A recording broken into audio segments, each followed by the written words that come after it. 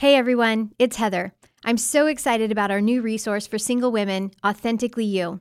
One of the most challenging parts of life is navigating relationships. This can be especially true for women who have been tainted by negative sexual experiences and mistakes from their past, or when the struggle with porn and masturbation takes hold and won't let go. This leaves them feeling distant from God, separated by the weight of shame and regret. If this is you, you're not alone.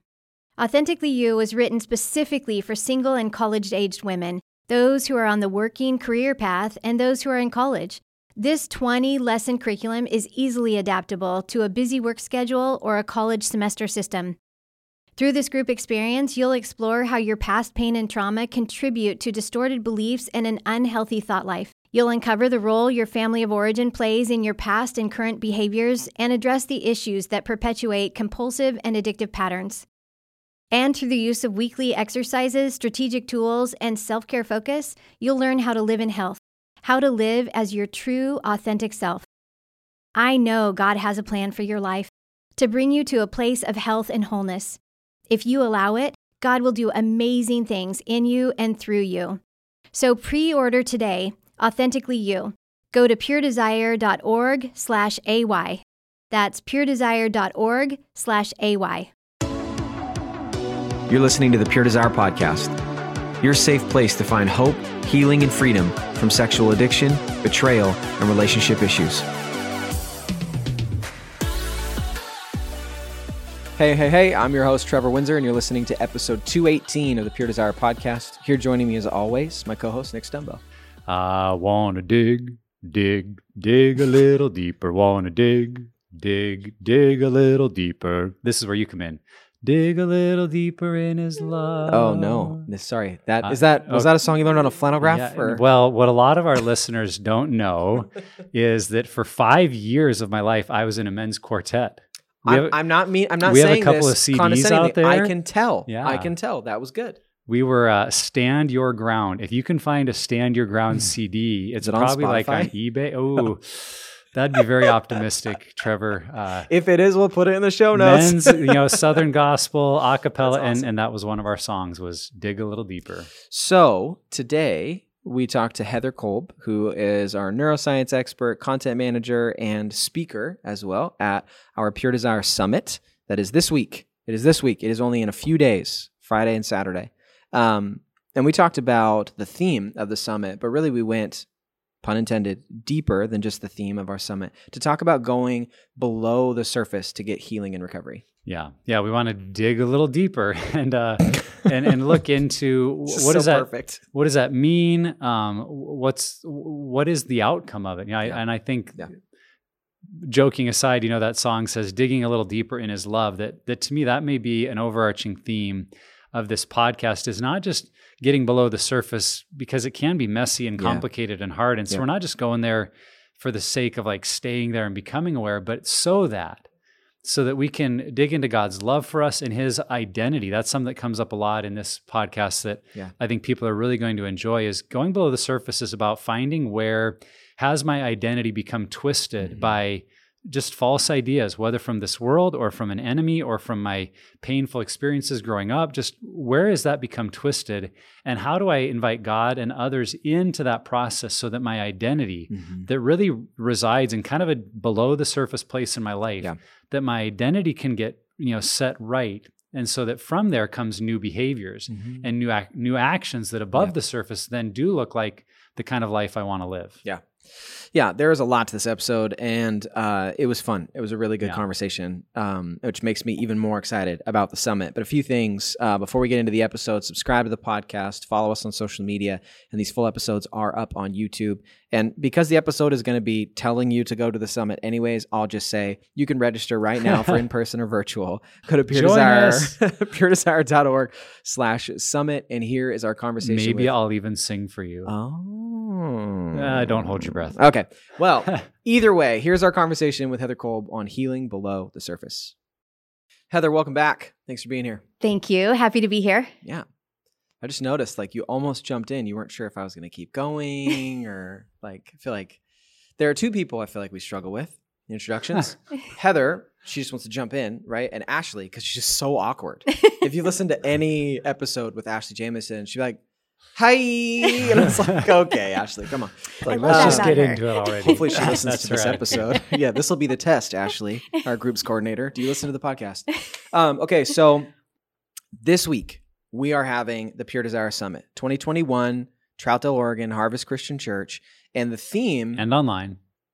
You're right. Yes. Didn't want anyone to feel left out, Well, okay. So if you're listening to this and just hearing about the summit, it's likely you're not coming to Troutdale, Oregon. So you can register online, which we will get to that. And we've talked about it already in the intro. But the theme is going below the surface. And the first question really, as we get into the episode, is going to explore that a little bit more. So on a number of occasions, like in the 101, when we did our events with the PDC, the Pure Desire Conference, going around the country, we've talked about our lives being like an iceberg. And really what the imagery is that above the waterline is our behaviors. So what we see externally. But that's just above the waterline. And like an iceberg, there's so much below the surface. And so this first question really is just kind of developing that imagery. Like, what is below the surface? So if our behaviors are above the waterline, what is below the surface when it comes to our lives? I would actually say that there's a lot below the surface. And especially if you look at, like in the 101, we talk about how our thoughts and feelings are below the surface. But even if you break it up and say that what's above the surface is what we allow others to see in our lives, those are the behaviors that everybody sees, our daily lives, whatever that looks like, then even logically below the surface, mixed in with our thoughts and feelings, are those other things that we keep hidden from other people, the things we do in secret, the parts of us that really we don't want other people to see, whatever that looks like. Mm-hmm. And so there really is a lot to who we are and what we do and why we do it that sits below the surface, which is a great thing to explore. Mm-hmm.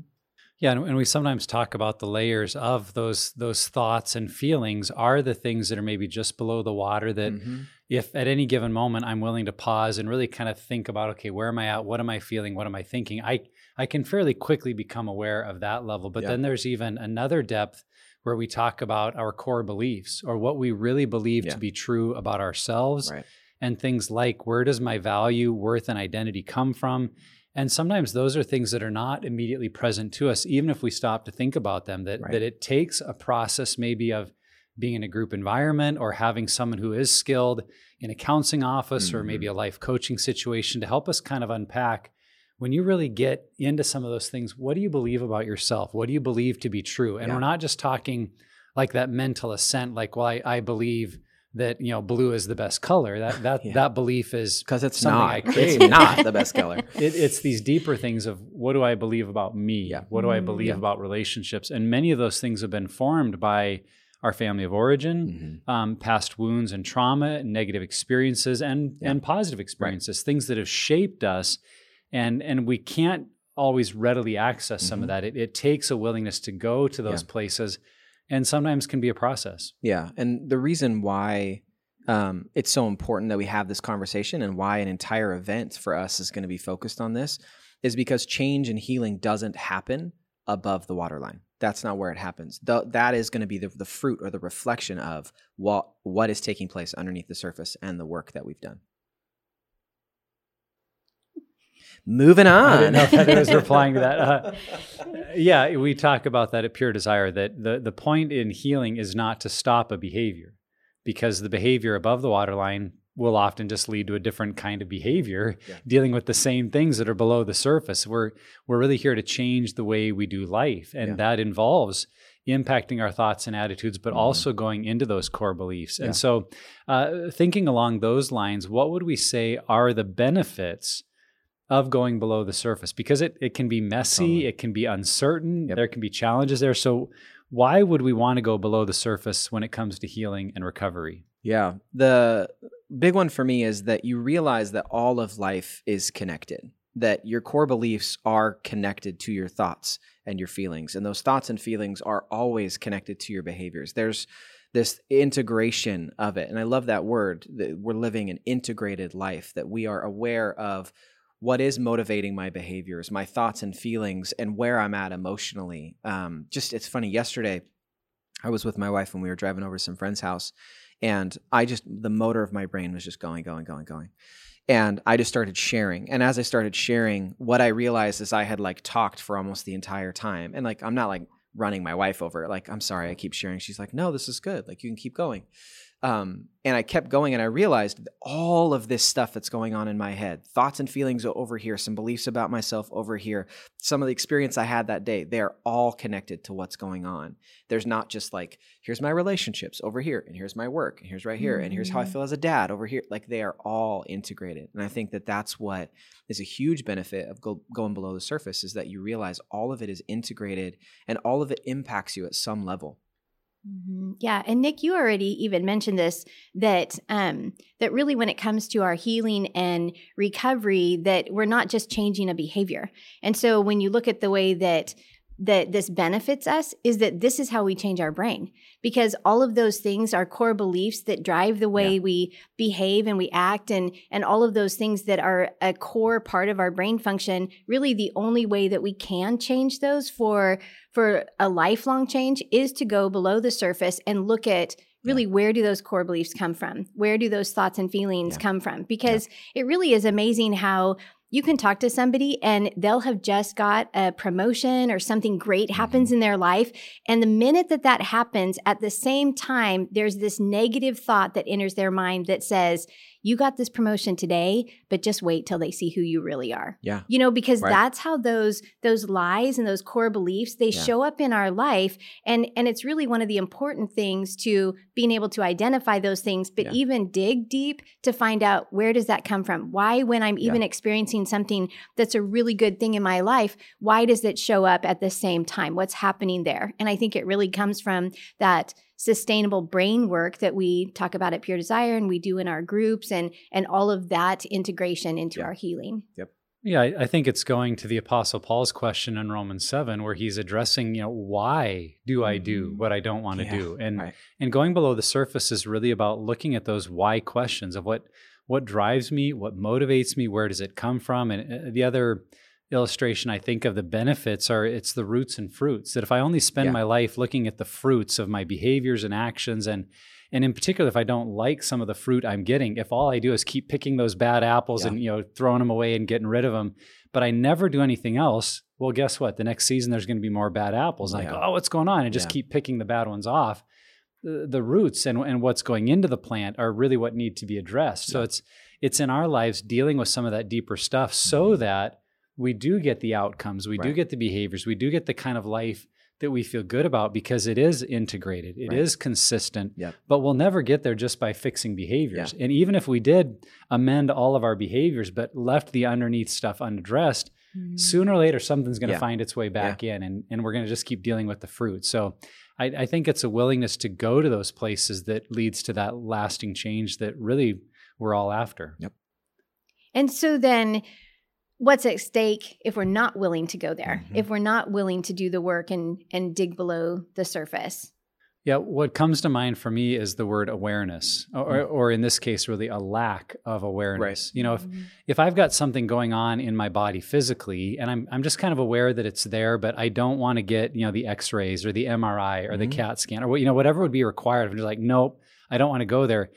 It doesn't change my reality. Like, whatever's going on is still going on, and it is going to affect me. The only thing that's been impacted is my lack of awareness, that I'm not willing to see it. And so if we don't go below the surface, I think that's the reality, that we're essentially saying, I just don't want to deal with those things. Yeah. It's not changing our reality, though. Those things are all still there. Right. We have maybe unwanted core beliefs that are still driving us.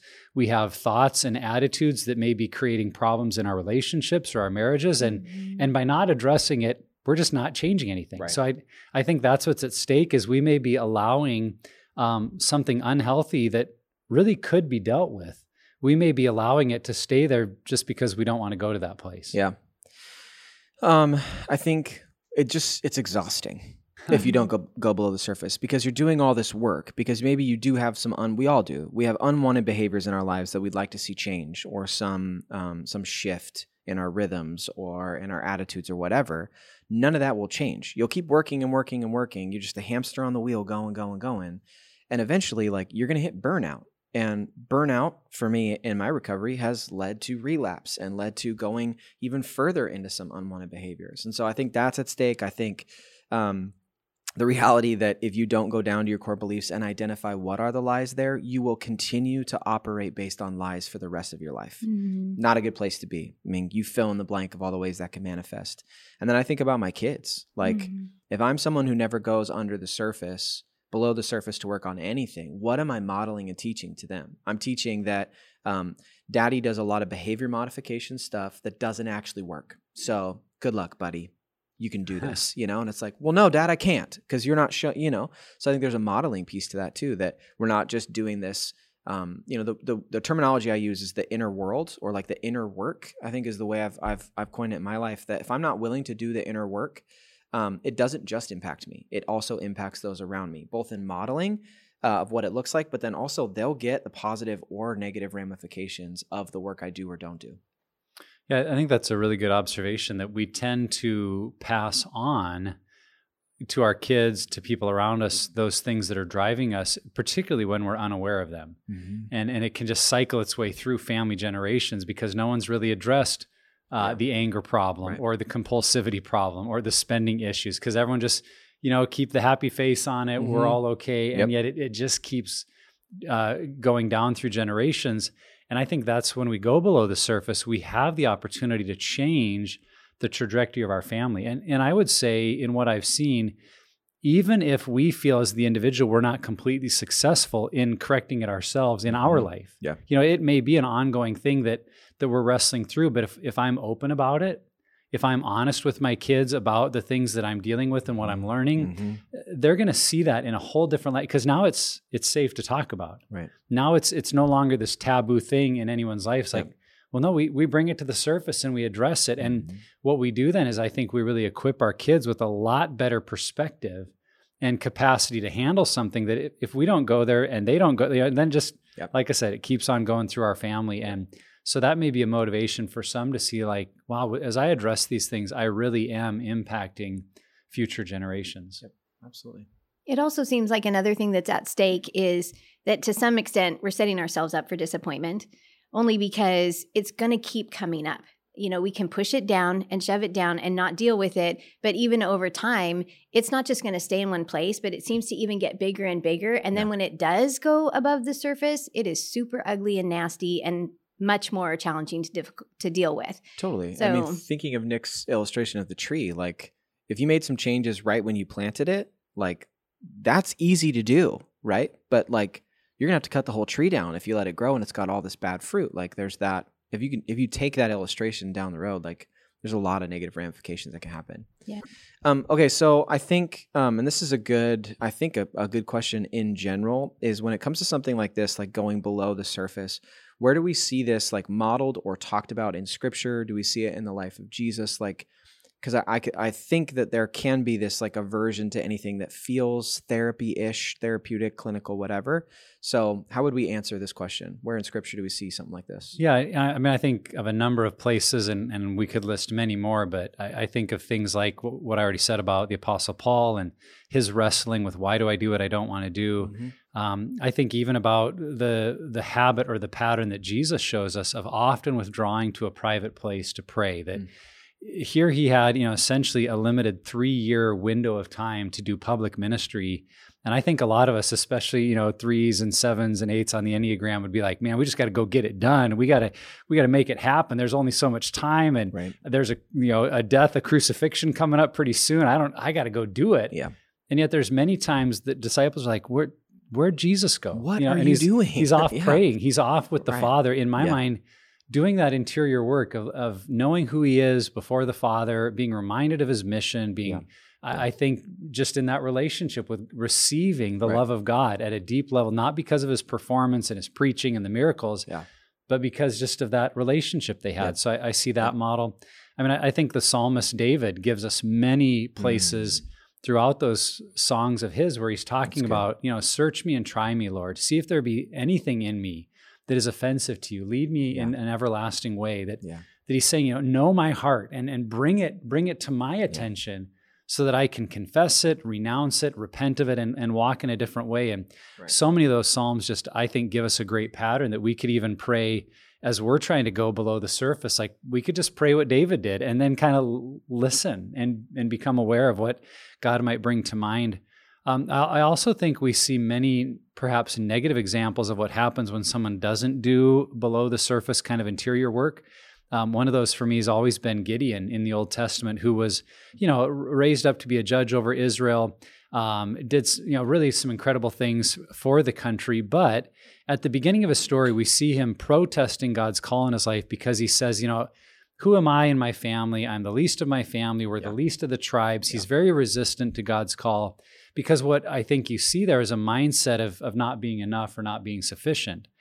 And what is often forgotten in Gideon's life is at the end, he really, in a very inappropriate or sinful way, steps into the role as being a priest and making an ephod for himself and having the Israelites essentially worship he and his family, which I see as being kind of this great reversal of, I'm finally somebody. I finally have something, and now it feels good that as the leader, like the people are worshiping me. Yeah. And what it says there at the very tail end of Gideon's story is that he did more to cause Israel to fall into sin because of that ephod, making the ephod, than he did in his victories. Yeah. And to me, it's a very, very sad statement about an unaddressed, below the surface kind of interior world, that he never course corrected to find out that what makes me enough is God in my life and his call. Yeah. And then he wouldn't have needed that at the end. So I think that's just one of many examples we could actually find where in some of those stories, the characters did not do their interior work, and it really ended up causing harm not only to them, but to a lot of people around them. Yeah. This is one of the things that I really love about our curriculum at Pure Desire, our group curriculum, because it really helps people walk through this process of being able to, it's not like your first group meeting that we're going to say, share all your deep, dark secrets, but it just is through that process of learning more about yourself and about your trauma and about how you've been wounded, and also how you connect to other people and how you behave in relationships. And I think all of that change and awareness comes from when we're willing to go below the surface and look at what's there and look at why it's there. Yeah. I think it's important. I think we'd be, I think people would be sad if we didn't bring up David, because Dr. Ted talks about him so often in the material, that idea of being wounded as a child and how he's seeing that manifesting. You talk about him being a great explorer of his inner world, and also having baggage that comes with some negative core beliefs. The thought for me on this one is, and I'm not saying that these writings, this is the only or the primary meaning, but I've also paid attention over the years when Paul's writing his letters that primarily it starts with identity in Christ and who you are, and then moves into what is the outflow of that. And I think that is evidence that it's important to understand who you are at your core belief level, all the way down to the core, to the bottom, if you will, of the ocean, the water, whatever is your life. And so I think that even in the way, because I've learned this, it's not just what is said in the Bible that is incredible and inspired. It's also the actual organization of it that is also beautiful and meaningful. So yeah, that's my nerdy section. You got a lot. I really appreciate the Gideon stuff too. That's good. It's very profound. Yeah. Well, and some of those stories we kind of gloss over the end because we don't like that. Right. Oh, they didn't end real well, but let's just focus on the victories and the miracles. And, right. I think ending well in life is about knowing who I am and not needing to continually prove myself to others or win the battles to feel like I'm a somebody. So it's hopefully motivation for everyone to look at and go, if I want to finish well, going below the surface is part of it. So along those lines, really practically speaking, what does it look like to go below the surface? Yep. It's probably a concept a lot of listeners are like, yep, let's do more of that. So how could we begin to identify some of those below the surface thoughts and feelings and then practically start to address them? Snorkel, flippers. Just kidding. Okay, go ahead.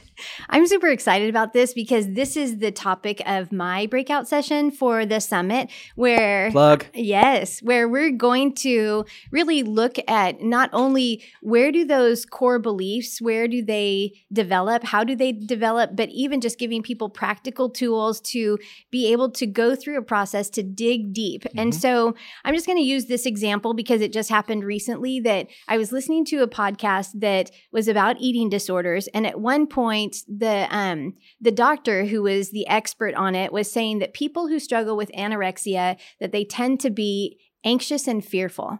And because I have that in my history, that's one of my things that I struggle with. And so the more I thought about that, even initially I was like, I'm not anxious and fearful. Shut up, doctor. Exactly. What do you know? That doesn't describe me. Yeah. But then when I could, just think about it and even just mull over those words, what does that mean? Yeah. Then I could look at that and say, I don't want those labels because that makes me feel weak. Mm-hmm. Because that, if you look at that, that's a weakness. Yeah. And then even after mulling over it a little bit more, Mm-hmm. I started to realize that, okay, I can see times in my life where this has been true, that even if it's based on circumstance or something that I'm going through, that there's times when I've been anxious and fearful. And so, but what does that mean? And so even to the point where a few days later, I'm thinking, it might benefit me to have a chat with my mom and see if she would describe me as that when I was a child, because there are things that I don't remember or that wasn't part of my worldview when I was a child. And so a lot of times it's that type of process. It's not that you're going to have this revelation about who you are or what's part of your identity or what's even part of your core belief. Mm-hmm. And you're going to say, oh, yeah, that totally makes sense. Because initially we might not like what we see. Yeah. We might not like what's happening below the surface. But the more that we can evaluate it and walk through this process and even get to a point where we can say, okay, Lord, did you make me anxious and fearful? Because scripture says that fear doesn't come from the Lord. Yeah. So then where does this come from? You know, and even being able to dissect that process is so healthy because it's not going to happen overnight. It's going to be a process. And for me, sometimes because my rational brain wants to say, this doesn't make sense. This doesn't fit with who I am today. Yeah. Let's just throw this out. But then I'd be really doing myself a disservice to not kind of dig into that and go a little bit below the surface and be able to look at where that comes from. Because if I don't do it today, I'm pretty sure it's going to pop up somewhere else. Yeah. Along the lines of this question, I was thinking about the church where I pastored in Washington State. Right behind it, we had a little hill, a small valley that had a small creek in the bottom. And when I mean small, I mean like 30 feet down to the creek, 30 feet up the other side. You could have thrown a rock across it easily. I mean, there was houses on the other side. So don't throw rocks. Right. Okay. But I'm trying to give people a picture. It's not like this massive valley. But it was the kind of thing that I drove in and parked by it for 10 years and never really thought about it, paid any attention, looked at it. But one day we had a young gal visit our church to come and see our counselor that we had on staff. And as she got out of her car, I don't know if she was just in kind of a crisis and wasn't thinking straight, or if she put it in neutral and forgot to set the parking brake. But as she got out of the car, her car started to roll away. And it went over the curb and down into that valley. Oh, wow. And on that day, I really noticed the valley because we heard her scream. We heard the car. There was a loud crash. We had to go out there with her, console her and call the tow company, and they come and, get a long winch and go down in there with a couple of guys. I mean, it was like that day I paid a lot of attention. Totally. And I remember kind of reflecting on it going, I spent more time looking at that valley today than I had in the last 10 years. Right. And there were a couple principles about that I think apply to going deeper. Like one, on that day we stopped and we paused. We took time. And I think going deeper takes time. You've got to be willing to step away maybe from your day or your routine and create some space to process, to think. The second thing that happened that day is we really noticed. I mean, I noticed a lot about the stream and the size of it and the kind of trees that were down there and because we were just standing there looking. And I think that's part of going deeper too, is to notice what are the thoughts and feelings that come up? What are the beliefs that I tend to hear a lot? Where are they? It's that willingness to notice them. And then the third part of the story that I think is applicable, it required other people's help. That car was not going to come out of that little valley without the tow company. And in some ways, there are parts of our inner world, deeper, going deeper, that are so familiar to us that we're not going to be able to fully get into them without some other people that can kind of reflect that process with us, are doing similar work, because then we know that I never thought about that in my own story. There's just something about having community around us, and that might be with a spouse or family member, or it might be a Pure Desire group. But when others are engaged in that process with us, I think we see a lot more and are able to do a lot more work than we could ever do on our own. Yeah, absolutely. And it's funny too, you say that. It's not funny for that woman, but sometimes it takes a crisis or something happening to cause us to evaluate and to notice. And there's something here. Yeah. I think two things came to mind for me. Ask questions.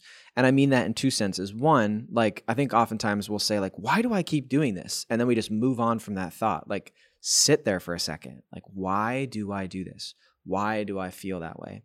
I'm not an expert in this, but just yesterday I was sitting at my computer working on some video stuff, and I literally felt like the fingers of stress were just crawling up my back. And I just I was tense. My shoulders were up, and I just like stopped for a second. I was like, what is going on? And this is what's cool is the more I've practiced it, I've realized it's all integrated. Like, it's all there. My physical feeling and that the senses mean something. And so I was able to sit there for a second and be like, okay, I just got back from vacation. I have 200 emails in my inbox. I'm pressed to get this video stuff done. No wonder I feel like get off me, stress, like that was a feeling. So I think asking questions like that.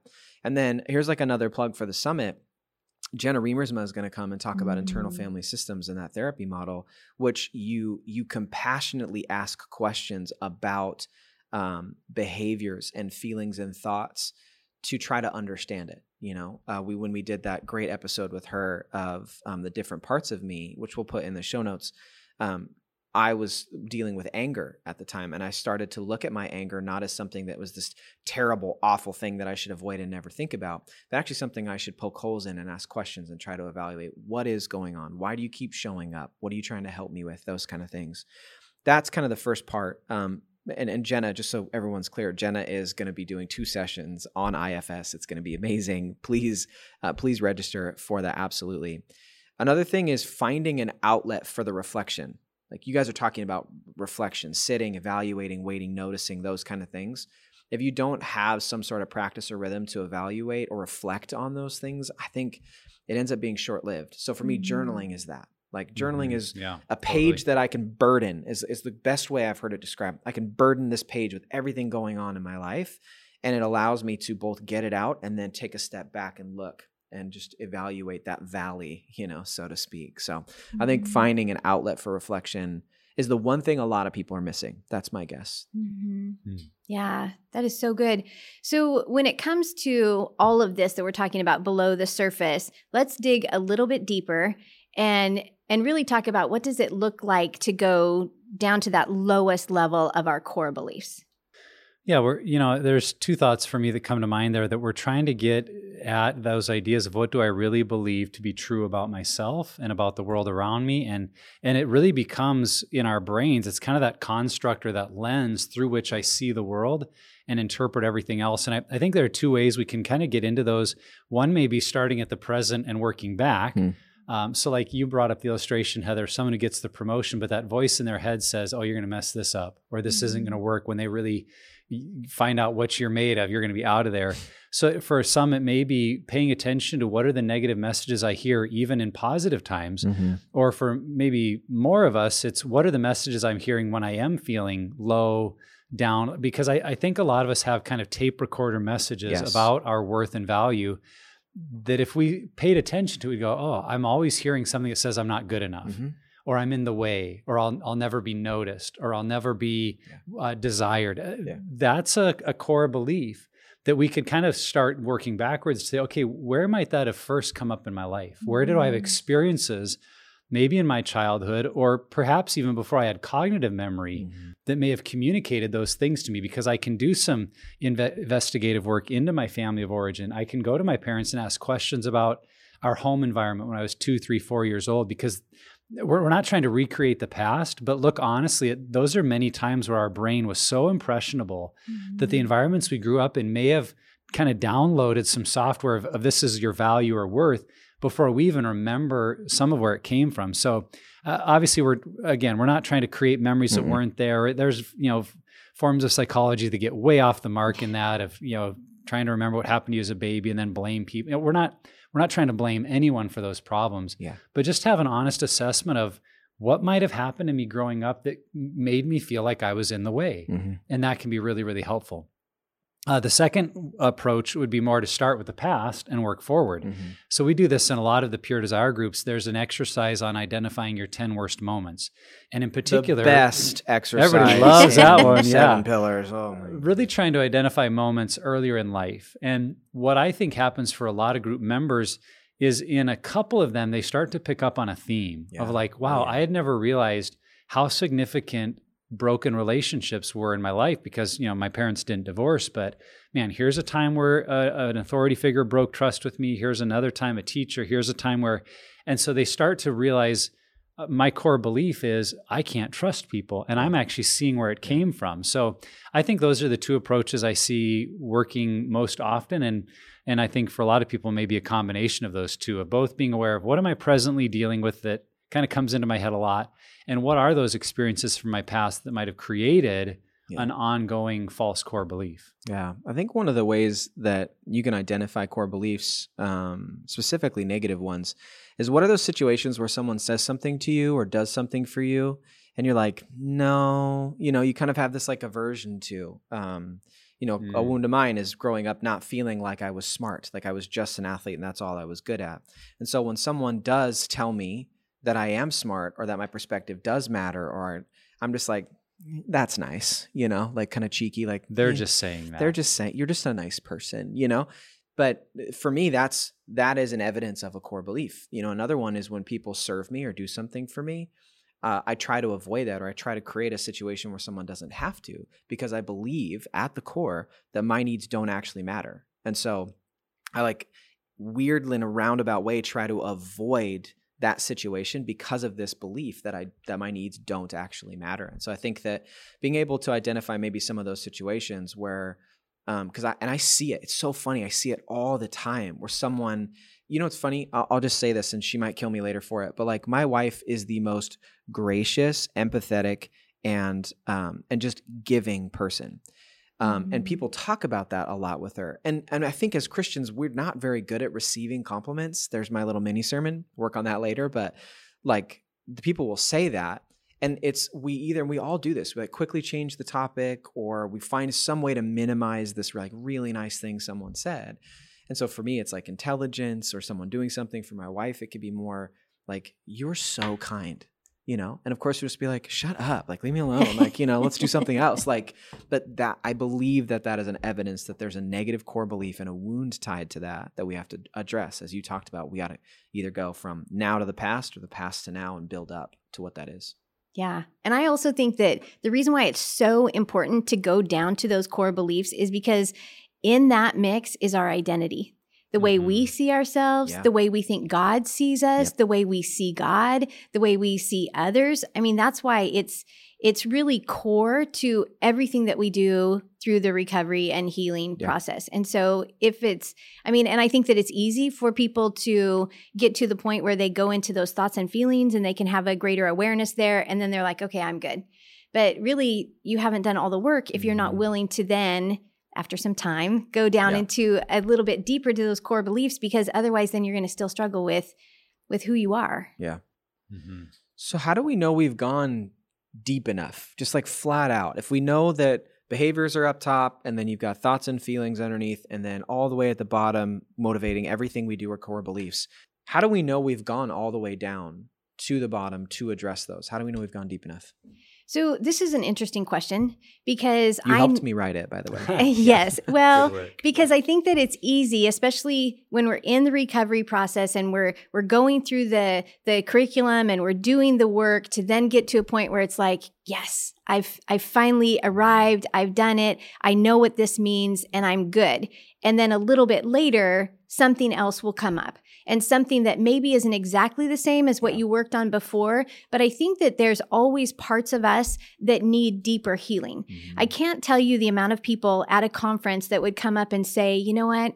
I have no memory from before the age of 12. Right. It's a common thing in this arena. And I think that sometimes that's because our brain is protecting us because it's trying to help us survive whatever our life is throwing at us, that it really has closed off these parts of our brain that we have no awareness of. But then as we get healing, And when we're ready, God's going to say, okay, I think you're ready for this. And it's going to reveal something new to us. And so I don't know if we actually ever get to the bottom of it. I think that as we continue to grow in all those areas of our life, in mental health and emotional health and spiritually and all of the above, that the more we grow, the more the Lord is going to reveal these areas of our woundedness and really that are attached to that core part of us.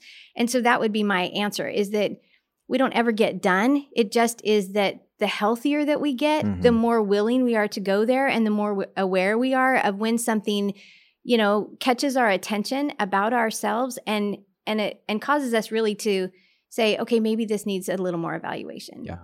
Yeah, I totally agree that it's a process and it's ongoing, and it may be a lifelong journey that we're on. And that's not to say we'll always, battle some deep, dark core belief. I think there definitely will be growth along the way. There will be progress, but there's just so much depth to who we are. And I think part of it is the gift that God wants to invite us into of helping us learn ever more who we are in Christ, and that is enough that supersedes the negative core messages of our past. So that in a positive way can be something we keep learning and exploring and growing in. At the same time, I would encourage asking the question, am I moving in the right direction? Might be good. And what I think of is when you experience some strong negative emotions or have those messages come into your mind about, oh, you're such a, you're so worthless. Am I able to pause and think about, oh yeah, this is one of those old core messages I'm tempted to believe. I can recognize where it's come from, and I've learned some strategies to deal with it, that I don't just have to dwell in it for several days before, or go back to an old behavior to cope with it. I'm actually equipped now to deal with it better. I really see those as evidences of making progress, moving in that right direction. And still, yes, an ongoing process. But if you're beginning to see some of those awareness pieces and better tools to deal with it, I think you're really at a good place. Yeah, absolutely. So we've talked about this a little bit in going deeper, that there are definitely parts of it we have to be willing to do as individuals, but it's really not a solo mission. That involving other people can be really crucial. So who else should be involved in our exploration of below the surface kind of stuff? All of your exes. And I'm just kidding. Oh, wow. That just got a lot harder. Curveball. No, I think that if you're married, your spouse, for sure. And I mean, assess the level of safety and intimacy that's maybe in your marriage. So exercise some discernment and wisdom there. But at best case, your spouse absolutely should be familiar with what's below the surface, because they are probably the person who can best and most often minister to you in those moments. If you have a good enough relationship with them, I would say your family can help you explore what's below the surface, because they were a part of both the positive experiences and the negative experiences that you have growing up that formed those core beliefs. That one can probably be really challenging on some levels. For me, I have a spirit of being very critical, and I believe that was birthed from my family of origin. But I can't, even as we were talking in this episode, I'm thinking about how do I have that conversation? Just sit my whole family down and be like, we're just a bunch of critical jerks. Here we go. You guys suck. No, that's fun not family dinner that night. Oh gosh, just so bad. And then the third one for me is your group or community or friends, the people who know you best. I think, what's really cool, and I've done this, our producer Justin, who's sitting right here, who's one of my best friends in the whole world, he just perked up now. He's listening. I can see it. But I will ask him questions about my experience and I'm pulling him underneath. I'm throwing him some goggles, and an oxygen pack, saying, hey, come down here with me for a second. Can you help me explore and figure it out? And he comes down with a flashlight, right? And he's just oh, there it is. Hopefully you're watching this, because that's probably fun for you. But I think that is a really cool way where you invite your group members or your friends who know you well, your community, the people who you trust and are intimate with, to help you explore, because they will be able to point things out that maybe you've glossed over before. They've got a fresh set of eyes coming down to it. So I think those are the three groups of people I think I would involve.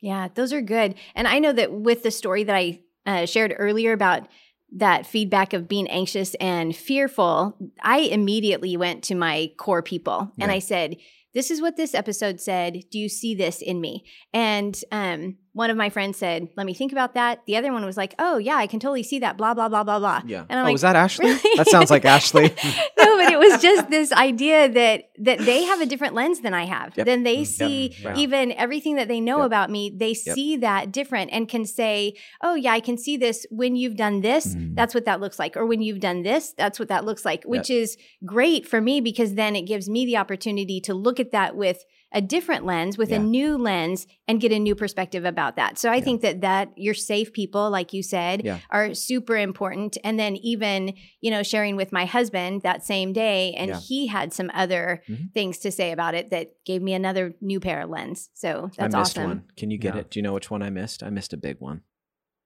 Well, I'll share my answer, then you can jump back in. I think the groups of people you guys are sharing about, to me, what is needed, and they could be family, spouses, friends, group members, it's people who are on the same journey is what we need. Those that can relate, those that are walking that same path, because we will hear things in their story that we aren't seeing. And that sense of not being alone. I mean, I think about like the betrayed spouses groups that we offer through Pure Desire, and the ways that for so many women, and in a smaller degree men as well, we just don't have as many of those groups, but so many women have said, I thought I was the only one. I thought it was my problem. I thought I wasn't good enough. But when I heard, and then they'll say, this group member share, I realized I saw my story differently. And so I think when we've got other people headed in the same direction that are doing their work as well, and I would emphasize that, like not just people that are going to wallow in the misery with you. You can go to any bar in the world and find that. No, I mean people that they're actually trying to deal with their stuff too and grow and change. You'll just hear things from them that will help you in your story. And so I think that's what's needed.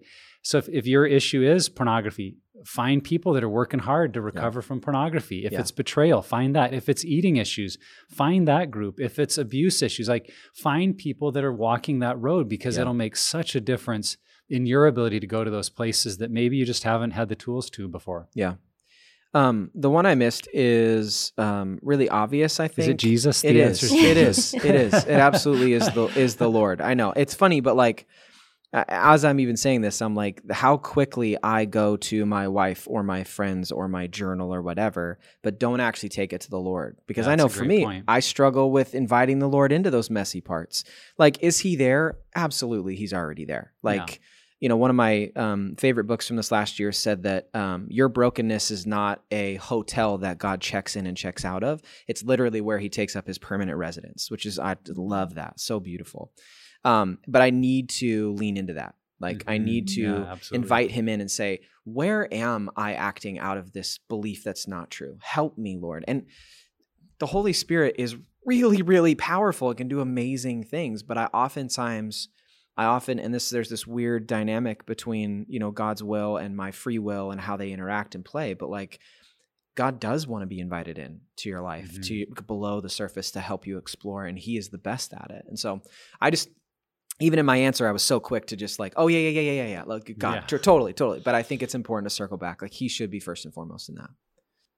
So then is it ever possible for someone to go so deep, into those core beliefs that they get stuck?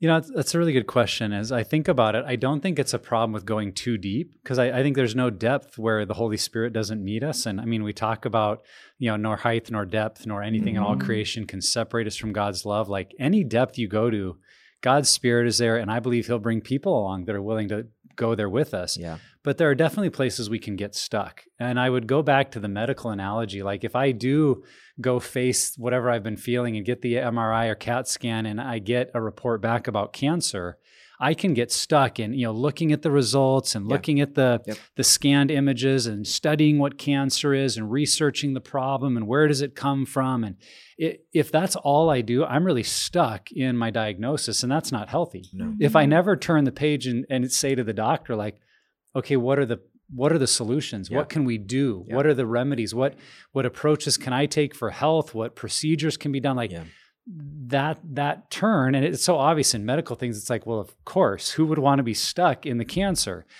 And yet I think in our core beliefs, there is a temptation sometimes to wallow or be stuck in, man, I feel worthless, and here's where it came from, and I had a terrible upbringing, and all these things happened to me. And you can hear people kind of live in there, and it's like, that's not your destiny. Like you need to turn the page to realize the purpose of seeing that is so that I can learn who I really am in Christ. I can replace those negative core experiences with new positive experiences where I remember who God says I am and I experienced his value in my life. It's about turning that corner. So yeah, I think there's lots of places we can get stuck. I don't know that it's about going too deep, because I wouldn't ever want someone to feel like, well, I don't want to get too deep or it's dangerous. Like, no, I just don't want to get stuck in the diagnosis because I want to believe that the purpose of the diagnosis is so that God, through his Holy Spirit and others, can meet me and we can work towards health and recovery. And I think that's what's so important about having a group or having a community, is that those are the people who are be like, you have been saying this for 6 months now. And someone's your friend. I love you, but what are you doing about it? What's up? Like, come on, And I think that there is a moment in relationship to do that. And I think that that's what's so cool, is you give the keys to your healing, to your health, to your ongoing process of sanctification to other people. Absolutely. I think there are certain things that happen to us and around us in our lives that maybe require us to stay deep for a little bit longer.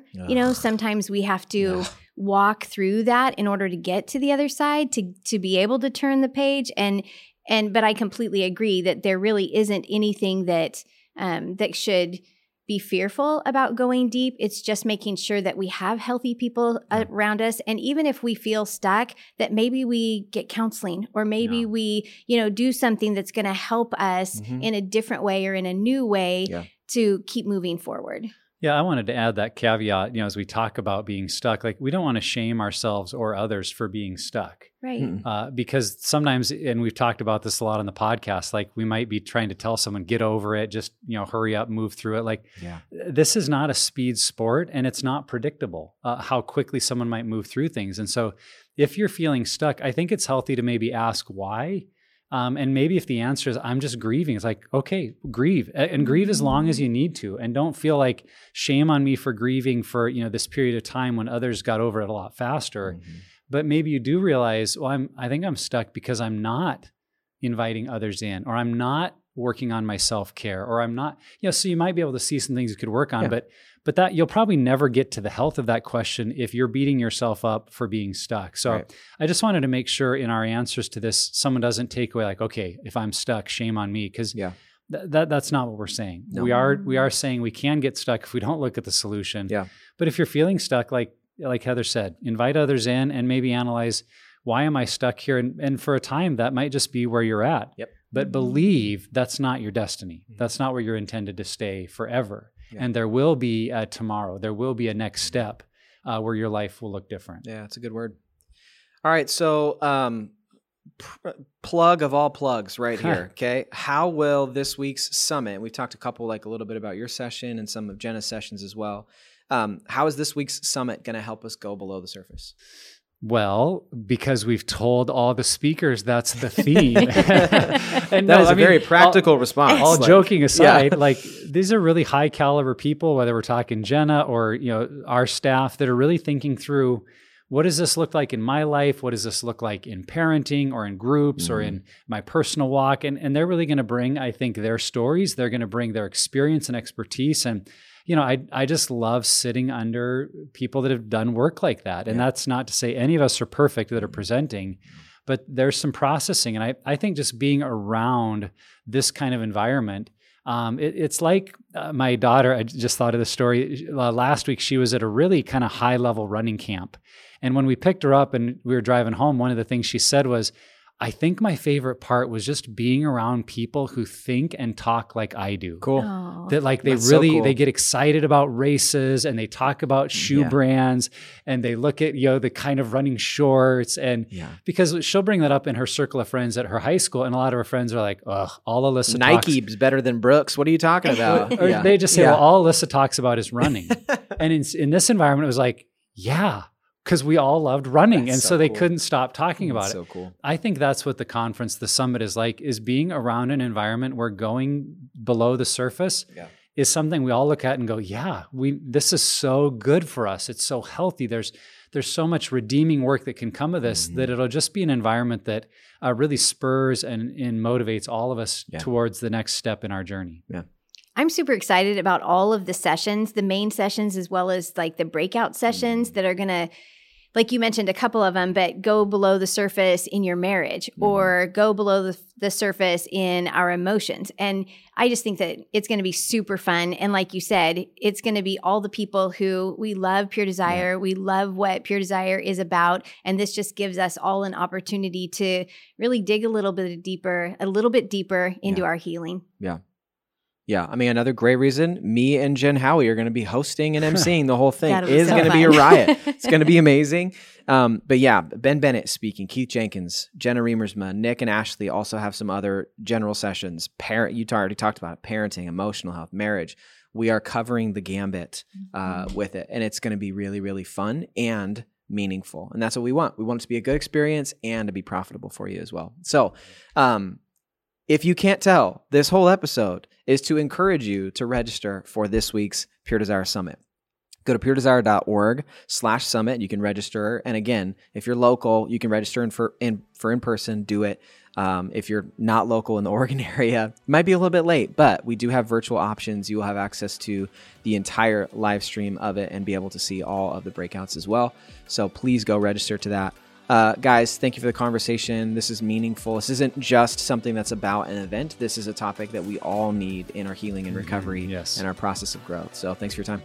Yeah, this was fun. Good stuff. Thanks. And wherever you're at on your journey, Pure Desire is here to help create a roadmap for your healing. If you or someone you know is impacted by sexual brokenness or betrayal trauma, go to puredesire.org and let's start the healing journey today. Don't forget to subscribe to the podcast. Each week we put out new content to help you on the road to freedom from the effects of sexual brokenness and betrayal trauma. And lastly, never stop being healthy.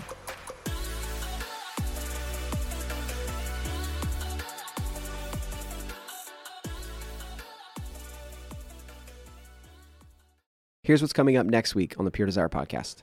Without guidance, without a plan, then it's going to end up in divorce about 75% of the time. That's not who I am. Why do I respond that way in those certain situations? He's not doing that behavior anymore, so why aren't you having sex? It feels like death, and they don't want to die, but they don't want to stay in that much pain. And their only other option left is divorce. A therapeutic separation is we're going to do all we can to stay married. This is a separation for the purpose of healing, not to see if we want to stay married or not. There's a reason why this person's a professional. They can handle that sort of information. They've done this before. They can help you through the process. I didn't realize how difficult it was for me to be alone. And unfortunately, in betrayal trauma, sexual addictions, the spouse ends up being the perceived threat.